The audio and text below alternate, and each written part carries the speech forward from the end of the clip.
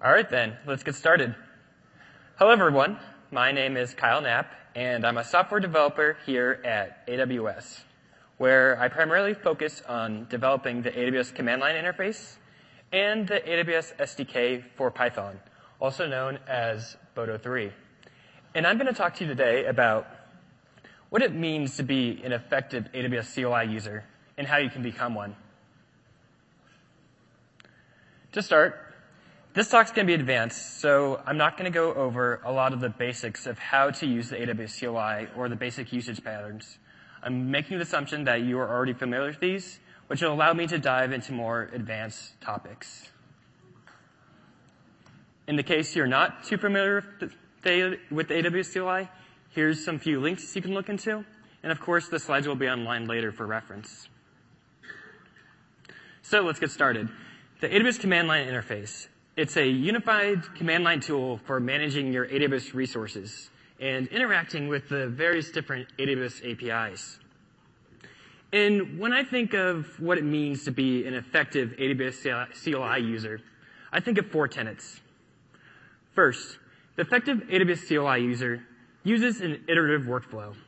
So they take a step-by-step approach to figuring out the commands they need to run, what parameters, in order to accomplish a task. And once they start feeling comfortable, they take that next step, trying to combine commands together and build shell scripts off of those commands. They troubleshoot well. When they get results they don't expect, they are able to figure out why they're getting those results and able to resolve those issues. They're resourceful with tooling, so they take functionality outside of the CLI along with the CLI to build functionality that they may need. And finally, they understand performance implications. They understand how some of the more complex commands work in CLI and how changing parameters and configuration values actually affect that performance. So in order to illustrate these tenets, I'm going to go over a sample application we're going to be building throughout this session. And in the sample application, I'm going to be taking Amazon VPC to create a virtual private cloud. Then I'll be using Amazon EC2 to launch instances into that VPC. I'll be using IAM to create roles for that instance, such that the EC2 instance can then get temporary security credentials and upload files to S3. So taking an architectural view of what we're building, here's the AWS cloud. We're going to first start off by creating our VPC. Each VPC comes with a built-in route table. We'll then create a subnet. We'll create an internet gateway and attach it to our VPC so it can communicate with the outside world. And then we'll create a security group.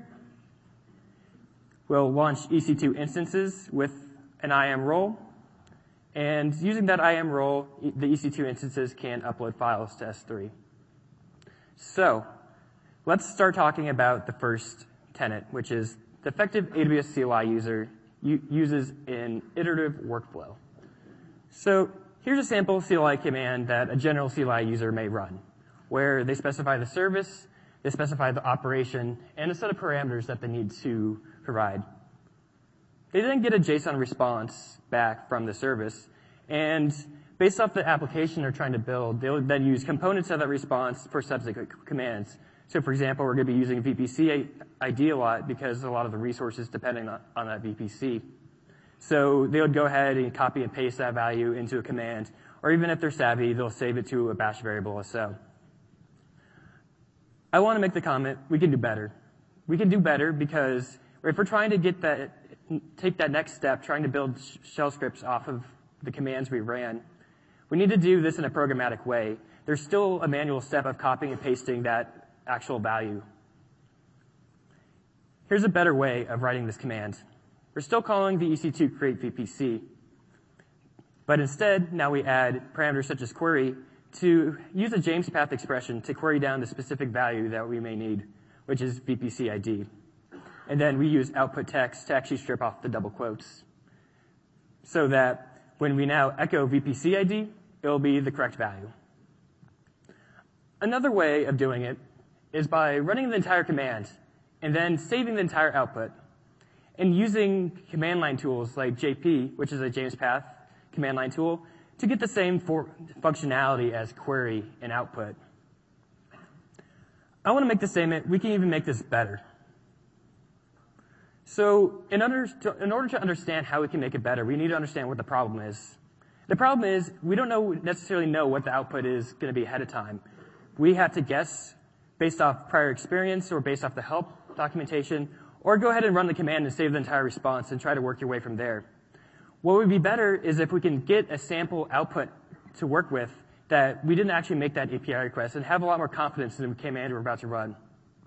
So what I want to show you now is a new feature that we launched yesterday in the latest in a CLI release that allows us to do that. Cool. So I'm going to go ahead and type out EC2 create VPC, provide a CIDR block, and instead of running this command, I'm going to add the generate CLI skeleton parameter. If you're familiar with this parameter, providing no other positional arguments to that parameter, it'll print out a sample input, which you can then use for the CLI input JSON parameter. The extension we added to this parameter is the output extension. So if I type output here, I can actually see what a sample response would look like.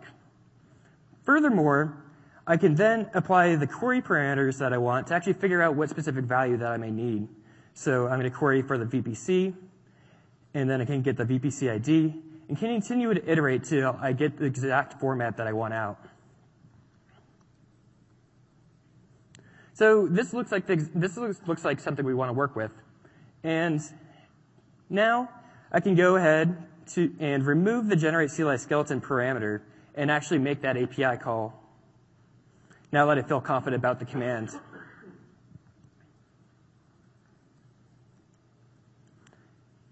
So that now if I echo that, it should be correct, which it is. So this is a really handy parameter to use, mainly because it can give you a lot more confidence in the command you're about to run, the query, the output you're using. And when you have this scenario where you're creating a lot of resources, you don't want to be making the unnecessary API calls, because if you messed it up and trying to make a programmatic way, you have to go back and delete the resource and try again.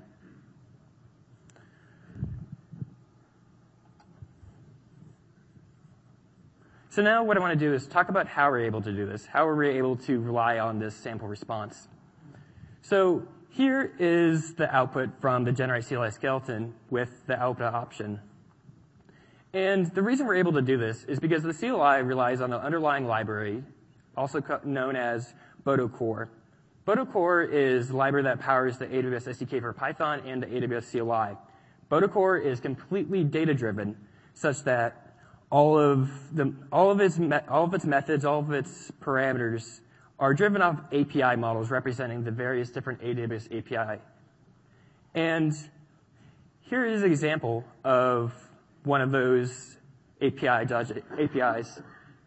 And you can see that when you start looking at the sample response compared to the output for Create VPC, its model, you can see how they start matching up, such that the outer members match up with the outer members, and the inner members, such as VPC IDs, as well match up. So having this direct translation, we can accurately have that as a sample response, because the output accurately represents what's coming back from the service.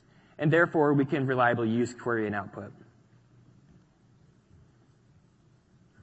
So now that I talked about the generate CLI skeleton output, let's continue on with our sample application and build a few more resources. I'm going to be showing you a few more tricks in order to accomplish that iterative workflow as well.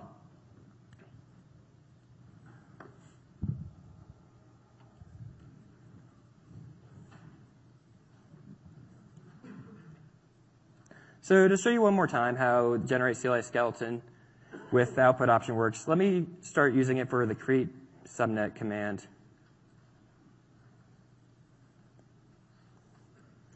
I have to pass in a CIDR block.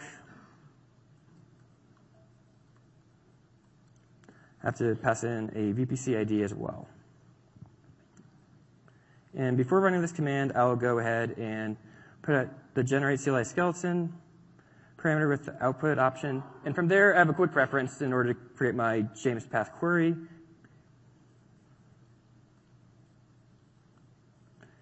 and figure out the output. This looks like the response I would need. So I'm going to go ahead and remove the generate CLI skeleton parameter with the output option to go ahead and actually make that API response.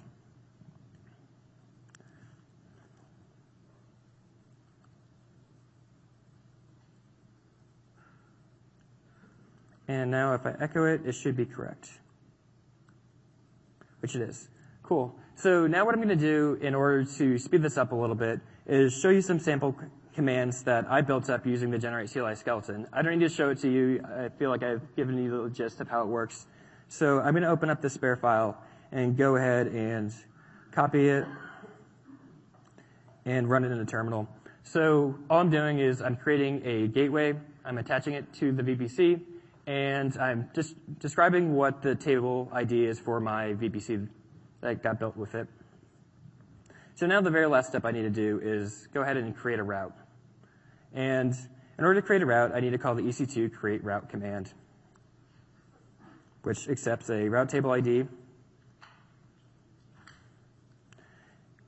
destination setter block, and finally, you need the gateway ID.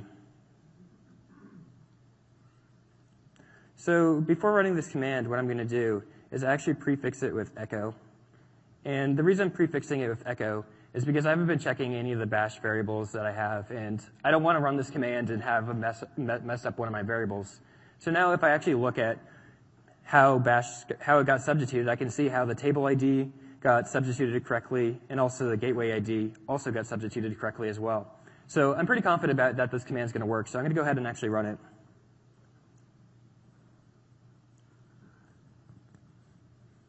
And return true, which looks like it worked fine. So now let's take that next iterative step of creating shell scripts. The fact that we did this all programmatically, it makes it really easy to start actually having a basis for our shell script. So now I'm just going to use the history command to actually get the previous commands that I have been running. I'll strip out the line numbers as well. And now if I open it, I can see all the commands that I have run. So I can go ahead and just start removing some of the commands I don't need, such as the generate CLI skeletons. I can remove the echo, some more of the generate CLI skeleton. And eventually I can get down to the set of commands that I need to actually run to get this working. And the fact that I've already ran these in a terminal, I know that this is going to work. And from there, if I want to, I can continue iterating on my shell scripts such that I can add the VPC ID if I want to echo that out. I can add a shebang to the top. I can add some error logic in there as well. But you all get the gist of how easy it was from taking a programmatic approach to writing CLI commands. It was to actually start writing shell scripts.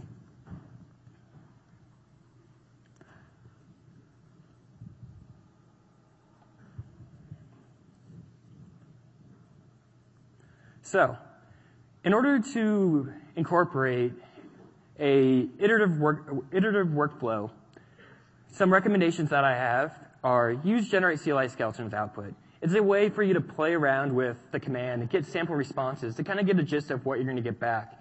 And once you have a lot of confidence, you can go ahead and run the command with more confidence that it's going to work the way you expect. Also, don't forget about Unix commands such as echo to make sure you're checking how your variables are getting replaced. And if you took the programmatic approach to writing your commands, you can easily write shell scripts off of them using the history command.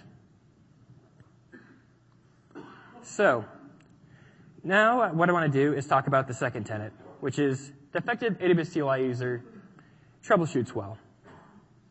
So, here's a command that many of you in the room have probably run, where you ran the command and you got an error back saying you're missing a required argument.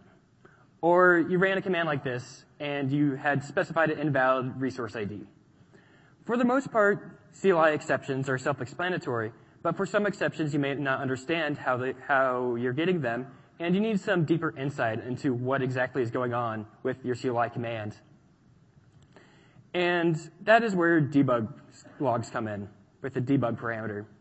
So when you add debug to the end of the command, or anywhere in the command, it will print out a set of log messages. The log messages represent how the CLI is processing that command. And these log messages continue on. They actually continue on for a long time.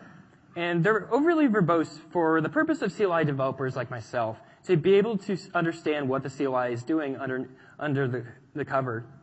And fortunately, for the general CLI user like yourselves, you don't need to understand most of the debug log messages. There's only a handful set of debug log messages that will give you that insight you need to debug your CLI command. And in order to understand debug logs, you need to have a brief understanding of how the CLI stack works. So I'm going to start walking through that. At the very first step of a CLI command, there is the parsing of the command, so determining what operation, what parameters got passed in. After the command gets parsed, a BotoCore client call gets made. BotoCore, if you remember from before, it's that underlying library that powers the AWS Python SDK and the AWS CLI. So you can see how it translates. So you see how the operation command gets translated to a BotoCore client method, and how the parameters also get mapped to method parameters as well. So once the method call has been made, then you get a response back. And with that response, the parameters such as query and then output are then applied to actually get it into the format that you may need. What I want to do now is focus on what's happening under BotoCore. The very first step that happens is BotoCore will validate and serialize the parameters passed to the method call. So you can see on the right here, there is a sample model for create security group. And has a bunch of information related to the input, such as the valid parameters you can pass in, what their types are, and even what's required. So using this information, BotoCore will validate it and then serialize it down to an HTTP request. It'll then send that request, and a response will be received back. And with that response, BotoCore will then use the output of this model, you notice the create security group result, to actually get it into a format that the CLI could consume. So now, back to debug logs. One point you need to understand is that debug logs, they follow the same direction as a CLI stack. So log messages that happen at the very beginning of the stack correspond to the beginning of the debug logs, and debug log messages at the end correspond to the end of the stack as well. So now let's actually look into some debug logs at different parts of the stack. So here's a sample command that I've put up. And looking at the parsing of the command part of the stack, one log message that I really like using is the arguments entered into the CLI. While this may seem obvious, it's particularly useful if you're using bash substitution, so that you can actually see what the literal value passed in is. Another log message that I like looking at is when you use file parameter notation. So when you want to express the contents of the file with a file : / notation. So when you first look at the arguments entered, you notice that it hasn't been parsed yet. But later down in the log messages, you can actually see what the contents of that file were and figure out what value you're actually passing to that API call you're making. Once you get to the validation and serialization part of the stack, one log message I like looking at is the making request. So this has a lot of information about the request you're about to send over the wire. For example, there's the operation, there's the parameters you're going to pass in, and even the URL that you're going to send this request to. Furthermore, once you get down to the HTTP request and response part of the stack, this is a smaller log message, but it's actually quite important because it tells you what the HTTP status code was of your request, so it tells you if it was successful or not. You can also figure out what the literal body of your CLI commit of your response was. So you notice here on the right that this is XML. This is what EC2 returns to us in the CLI. The CLI actually parses this XML and returns it into that JSON document back. So this hasn't been touched by the parser at all. And you can see some of the untouched values, such as the return, the group ID, and even some values that get parsed out, such as a request ID. You don't see that in a CLI, the response to a CLI command. And finally, one log message to look at is the retry handler log message. So it tells you if your request got retried at all. In our case, there was no retry that happened. So now what I want to do is take the knowledge that we just learned and actually apply it to a sample debugging scenario. And the sample debugging scenario will be related to creating our security group.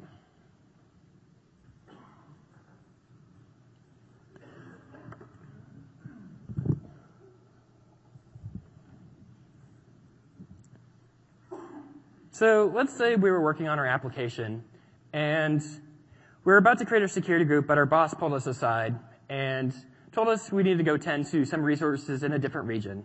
Currently, the region we're working in is in US West 2, and these resources are in US West 1. So I'm going to go ahead and set my region to US West 1. And let's say this was a Friday, and you tended to the resources, but you never got back to actually creating a security group. So you come back into the office on Monday, and you get right back to it. Now, if you didn't remember to set your region to US West 2 now, and go ahead and type the EC2 create security group command by providing a group name, a description, and also the VPC ID.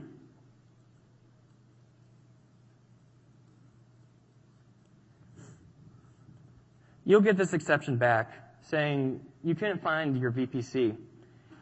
At that point, you may be confused. I was just using this VPC. Why doesn't it exist? Why can't I find it anymore?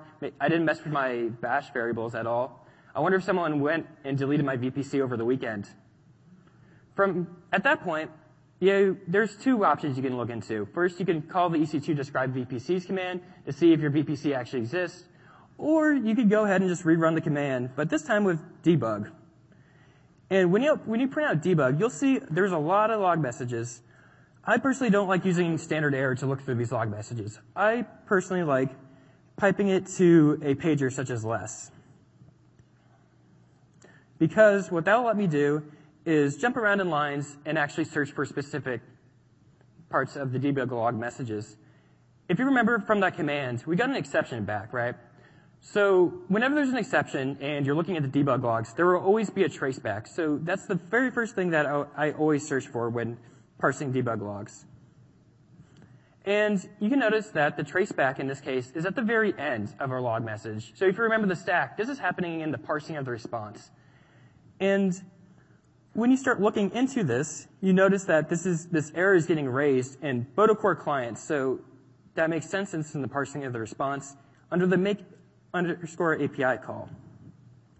And it is purposely raising a client error based off a parsed response. So that's telling me Botocore is purposely raising this error because of the response returned to it. So now if I scroll up to the actual response, the HTTP status code, I notice that it's actually a 400 I got back. So my assumption was right. So that's telling me my request was off. So scrolling back up and looking at the making requests part of the debug log messages, you can actually start seeing that information and checking to make sure it's actually correct, such as the create security group operation looks right. I continue to scroll. This VPC ID value, that looks like a proper VPC ID. And finally, when you get to the URL, you realize this URL looks wrong. This is pointed at US West 1. And then you realize, oh, I forgot to set my region back to US West 2. And that's why I'm not able to find my VPC, because US West 1 doesn't know about my VPCs in US West 2. So with that knowledge now, I go ahead and reset the region. And I'm actually going to go ahead and run the command. And I'm going to put the query in ahead of time because I already know that.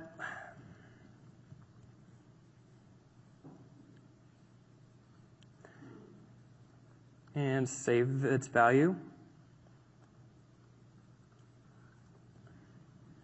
So now if I echo it, it should be correct. which it is.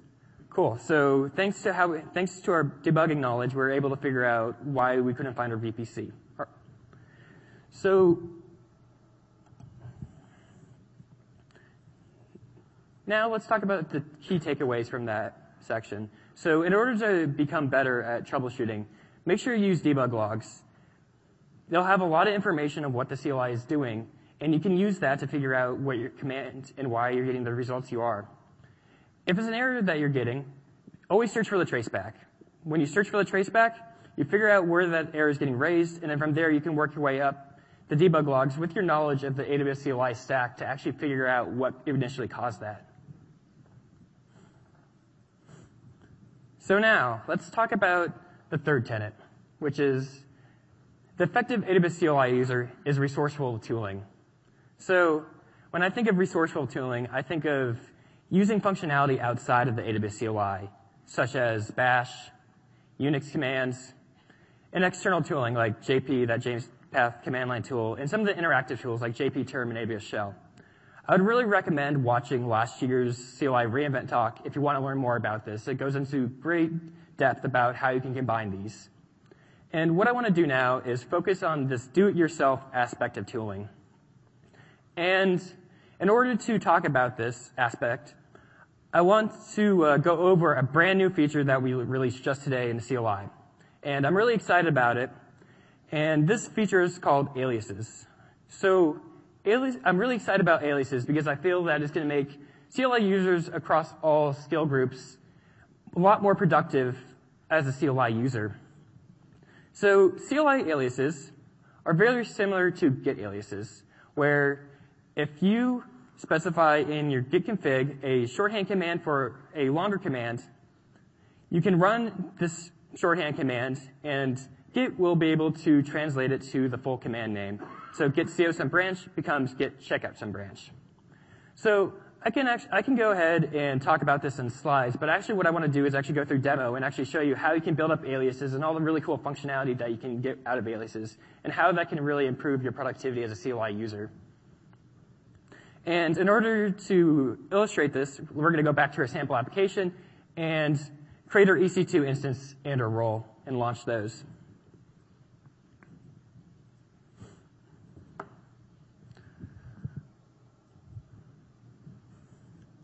So to give a brief introduction of how aliases work, I'm going to share with you a command that I really like. It's the STS get caller identity command. The reason why I like it is because it tells me what user actually made that request. Specifically, it gives me a lot of helpful information, such as the account ID. That account ID is useful for creating ARNs, for granting permissions, for creating policies. And the only other way to get it would be to log into the console. You can find your account ID there, or even try to parse a resource ARN out you have. So having this on the back of your hand would be really handy and a great candidate for an alias. So in order to add it as an alias, you have to open up the AWS CLI alias file. And you'll notice there's a top-level section here. You need that for all alias files. And if I want to actually add a alias for this, who am I essentially see this command as a who am I for AWS services. And all I need to do is specify my commands I want to run. And all I have to do now is type AWS who am I, and it'll give me the same response back from get caller identity. Furthermore, like get aliases, you can add any set of parameters that are valid to that command onto that alias. So if the account ID is all I want, I can go ahead and put the query for account, and I can also apply an output text so I get that unquoted account ID back. So now if the account ID is all I care about, I can go ahead and iterate and add those parameters to my alias. So I can put my query.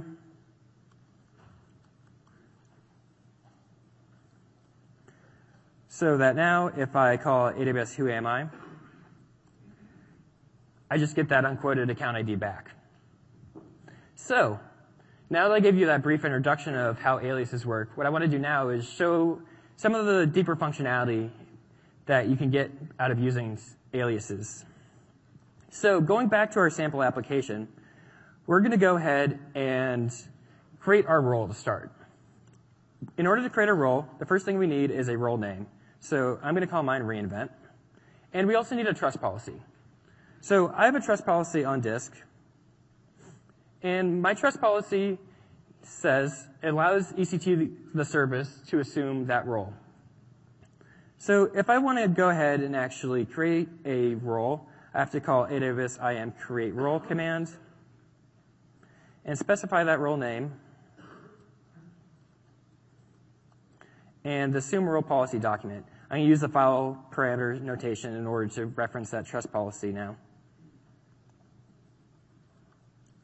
So I'm not actually going to run this command. I just want to make the point that I think this is actually would be a good candidate for an alias. And it's a good candidate for an alias for two reasons. One, in order to run this command, you always have to reference the file on disk. You have to know where that file is and then be able to run that command from there. Two, if I wanted to have a different service to be able to assume the role, I would have to go in and modify that file. It'd be nice if I could specify what service I want to assume that role. I went ahead and actually created an alias for this specific purpose. So the alias I created is called create assume role, where all you have to do is pass in a role name and the name of the service you want to create that role, or allowed to assume that role. So when I run that alias now, I'll get the response back from IAM create role. So you can see how I have the assume role policy document in here and the role name of reInvent. So now let me actually show you what this alias looks like.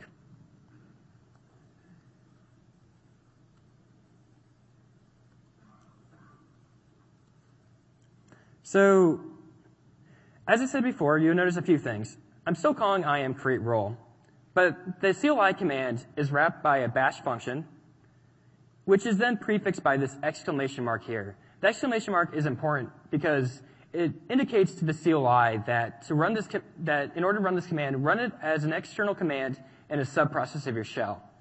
And what that lets you do is take advantage of a lot of the functionality that your shell provides, such as bash functions. I use a bash function because then I can then map positional arguments to my CLI command. So I map the first positional argument to the role name, and then I map the second positional argument to actually fill out the assume role policy document. You'll notice that in order to have a variable assume role policy document, it's hard-coded, and there's a lot of escaping of double quotes. I didn't do this by hand. You should not do this by hand. It takes a long time, and you're going to make mistakes. Instead, what I used was JP. And if you specify the file name, trustpolicy.json, and then use a James path expression toString, it will actually escape the quotes for you, as it's just converting the entire JSON document into a string. So that is the exact value I used. And in order to continue on with our sample application, we need to now figure out what policy we want for that role. Specifically, we need S3 to have S3 permissions for it. So in order to figure out all the policies available to me, I need to run the IAM list policies command.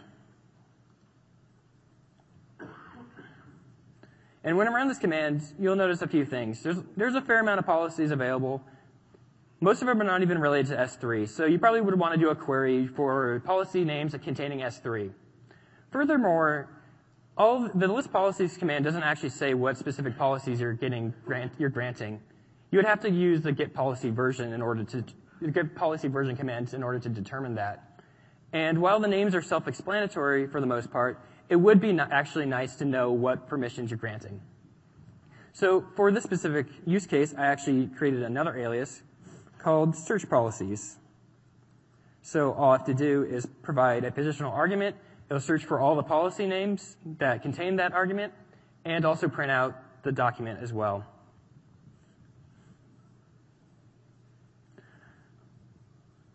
So now when I run this command, I can see all the S3 related policies, such as the Amazon S3 read-only.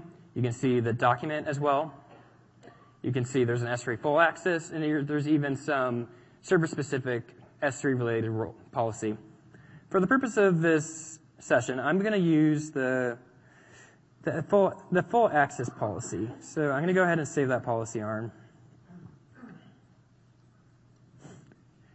So now what I want to do is actually show you what this search policies alias looks like.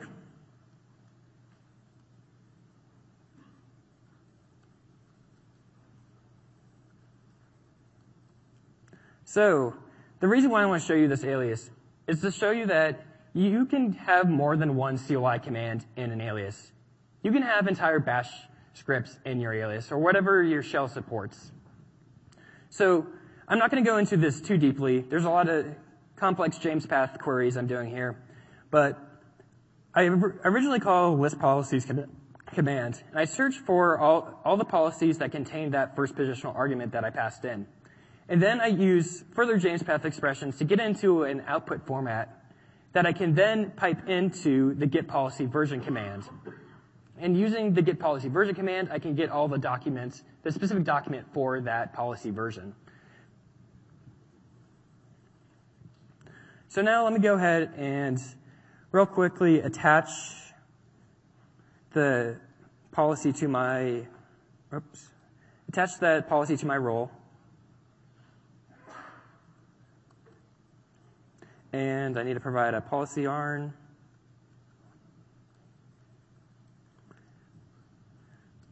So I'm all set up now in terms of my role.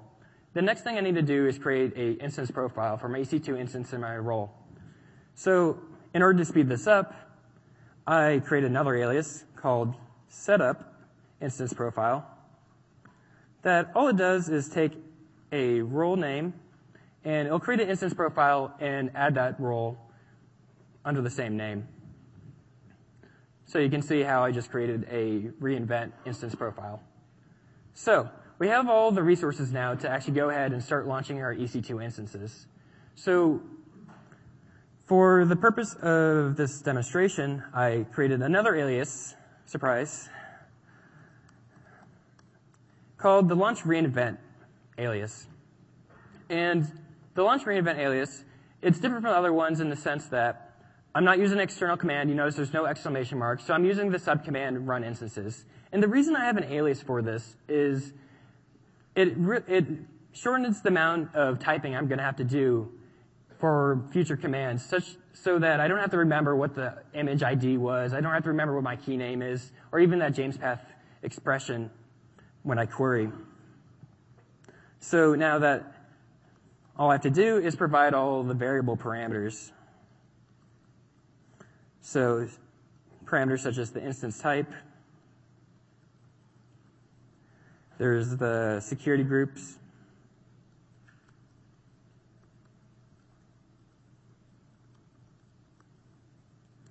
There's the IAM instance profile.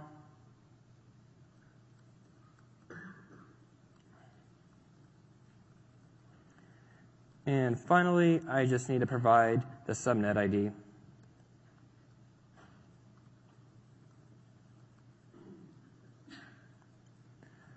So now let me go ahead and save the instance ID.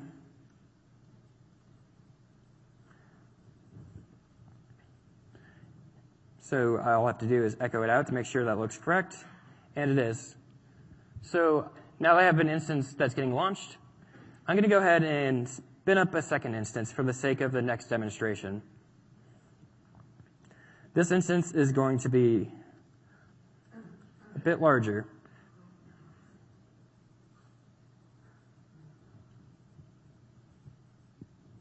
So now let me check to make sure that this is correct as well. And it is. Okay, so as these instances are getting launched, let's go back and talk about the key takeaways from this section. So in order to be more resourceful tooling, I highly recommend trying aliases. Aliases are going to make you a lot more productive for multiple reasons. One, it's going to reduce the length of the commands you're typing. Two, it's going to reduce the complexity. You can store default parameters. You're going to be able to wrap shell functionality inside of your CLI commands, so all you need to do is run a single CLI command to access that functionality. And finally, one thing I want to note is that if you notice this alias file, it's separate from your credentials, it's separate from your config file. And this was done on purpose. It makes it a lot easier to share aliases with other coworkers, with fellow CLI enthusiasts, as is you don't have to worry about leaking your credentials or your configuration. And on the same note, the CLI team has recently launched a GitHub repository with sample aliases. So actually, let me open that up real quick. So the alias repository is under the AWS Labs org, and it's called AWS CLI-aliases. So this is a brand new repository, as this is a brand new feature. So we're going to continue adding more aliases to this repository. And these aliases that we filled up are ones that we use in our everyday work. So it's going to already increase your level of productivity there. And another point I want to make out is that this is on GitHub. It's an open source project. So if you come across a really cool alias that you think is going to be really helpful for the rest of the CLI community, go ahead and send a pull request, and people can start picking up aliases right away and start using the productivity or the functionality that you created.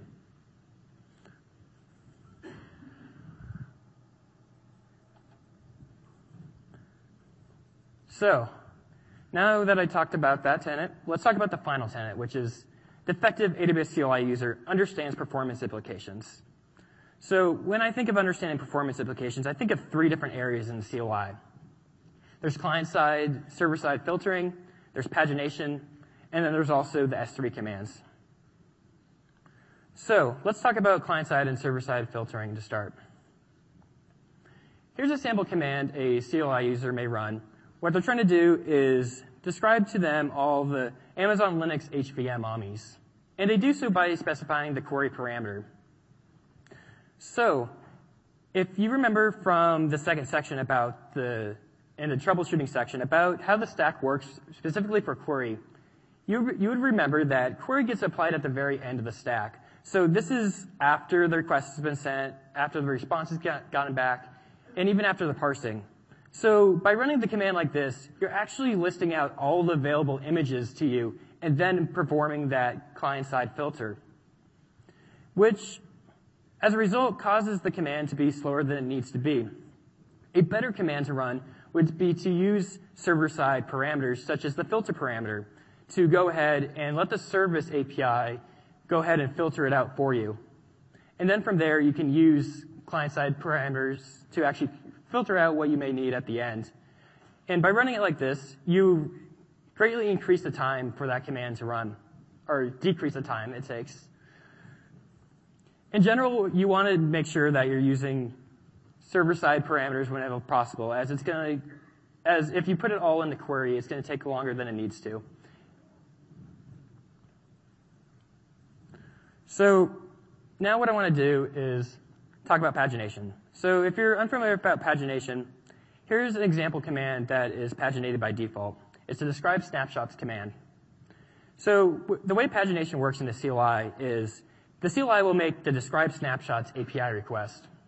And based off that request, they'll get a response back with the list of snapshots available to the user. If there's any more available snapshots that can be described, it'll return an output token. The CLI will detect this output token and then use it as an input token for a subsequent request to get the next set of snapshots.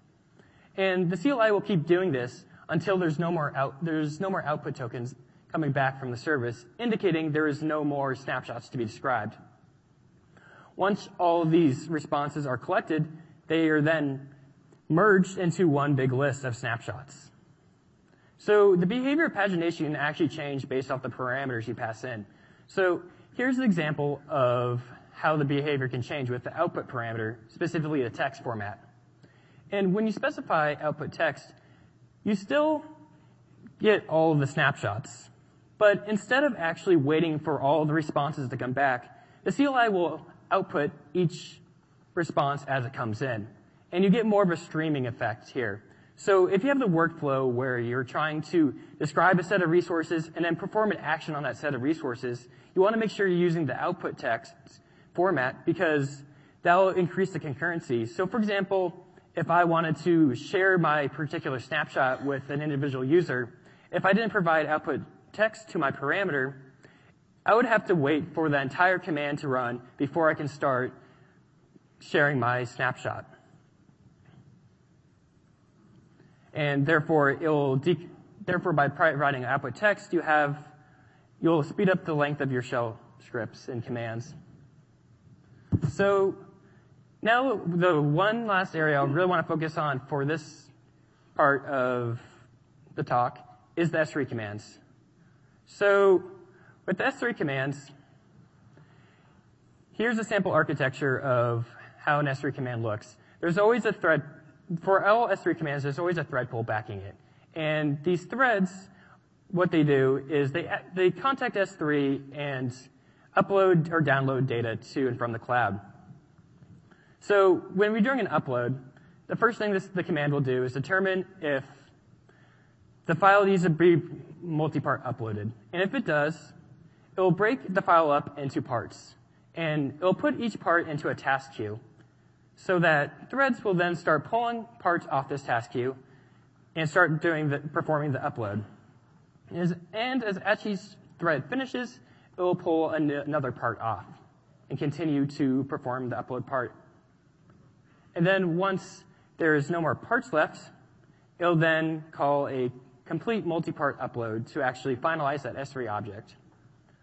So in order to talk about performance related to the S3 commands, there's 4 different parameters that you can set that affects the performance. Note that these parameters, they only affect the S3 commands. They don't even affect the S3 API ones, as those are generated from the API model that S3 provides. And the parameter I really want to focus on right now is the max concurrent request, because that has the most performance implications.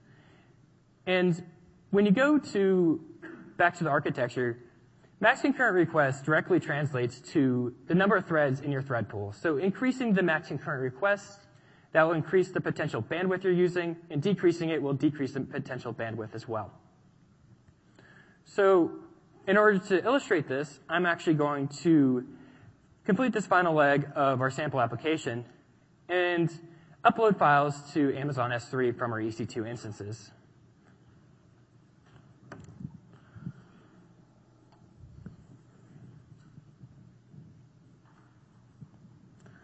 So by now, the EC2 instances should be ready to be connected to. One thing I have to do before I actually can SSH onto my instance is authorize my IP for that security group.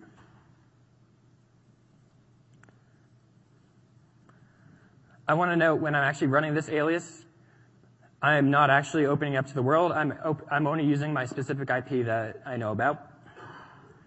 And now if I want to actually connect to my EC2 instance, I have another alias to do that, and it's called connect SSH. So I'm going to go ahead and connect to that first instance I created. So on this EC2 instance now, I have a few things installed. I have the CLI installed and a few files lying around. And to show you how S3 upload works, let me go ahead and run a command.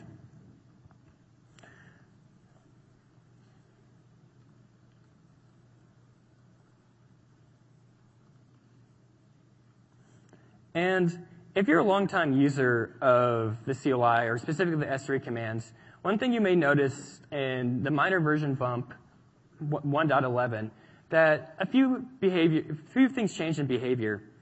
So one change was we moved off of the part notation when expressing progress to a specific value in terms of bytes. And in the recent release of the CLI that released aliases, released one more feature, which is transfer speed. So you can see on the right here, this is the actual transfer speed of your CLI command. So one approach to actually figuring out what's a proper max concurrent request would be to try to upload a file and figure out what max concurrent request gets you the highest transfer speed possible. If you're actually trying to do this for multiple environments, this would be tedious. If it was only for one environment, it might not be bad, but in the case that you're spinning up the AMI for different sizes and different environments, it'd be nice if it was more automated. I actually wrote a script that would do that as well. So in my script, what I do is I set it at a very low setting of 1 max concurrent request. And from there, I actually track what the transfer speed is by running the CLI command in a subprocess and parsing through the standard output. And after polling for 10 seconds, it will then suggest a new max concurrent request. And from there, it can actually start determining what max concurrent request it should try next. So you can see how when it went from 1 to 4, it noticed a big increase, so it tried 4 to 7. But then when it went from 4 to 7, though, you'll notice that it didn't increase as much. One thing you need to realize is that for all environments, you're limited in your resources. So once you start hitting that bandwidth, throwing any more number of threads into your transfer is not going to increase the amount of bandwidth you have available to you. So picking the max concurrent request size that's correct or more suited for your environment is quite important. So now let me hop off this EC2 instance and hop onto the other instance that I spun up. And if you remember, this EC2 instance was a larger one, so it has more bandwidth available to it. To make it easier for me to configure this, I actually added another alias that calls out my Python script that I wrote, and I called it AWS AutoConfigure. So now this is going to be doing the same thing as last time, where it starts up at 1 and tries to track the transfer speed.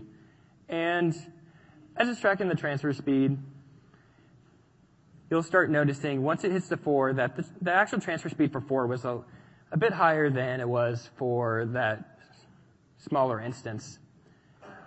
So once it's tracked for 4, you notice that when it makes that jump from 4 to 7 now, the bandwidth is still pretty high.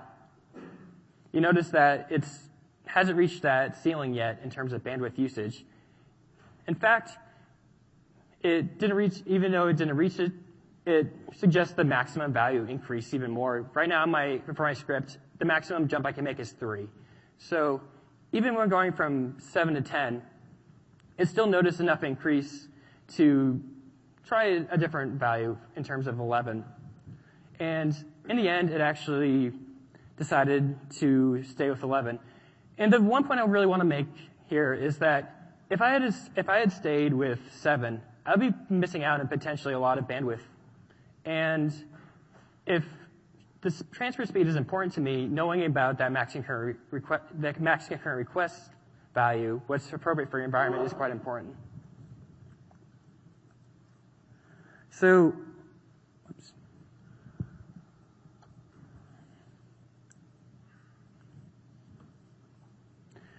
now let's talk about the important takeaways in terms of understanding performance implications. So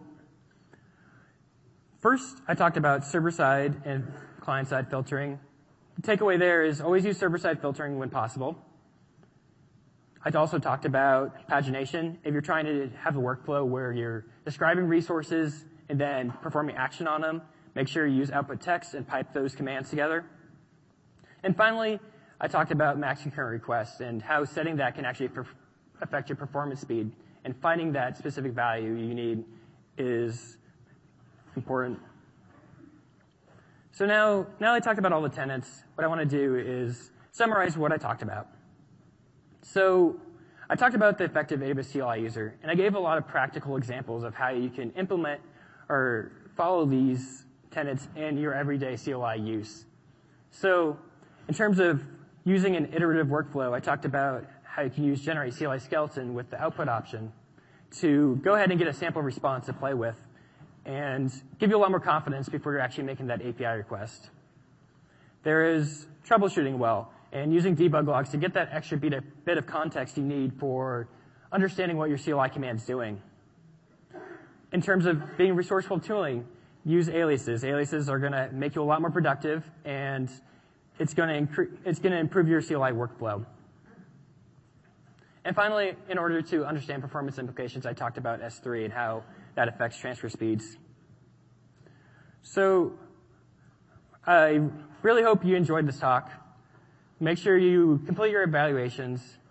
And I want to thank you again. But wait, before we pause, I want to make the note, if you want any follow-up information, please follow the AWS developer blogs. We'll have a blog post summarizing what I talked about and some extensions on top of it. If you're a Twitter user, you can follow me at bkylenap. I will post information as follow-up information comes up. And also make sure to check out the aliases repository. It's brand new, so we're going to continue adding new aliases. So continually stop by to pick up some new functionality that's going to really help with your CLI development. And thank you again.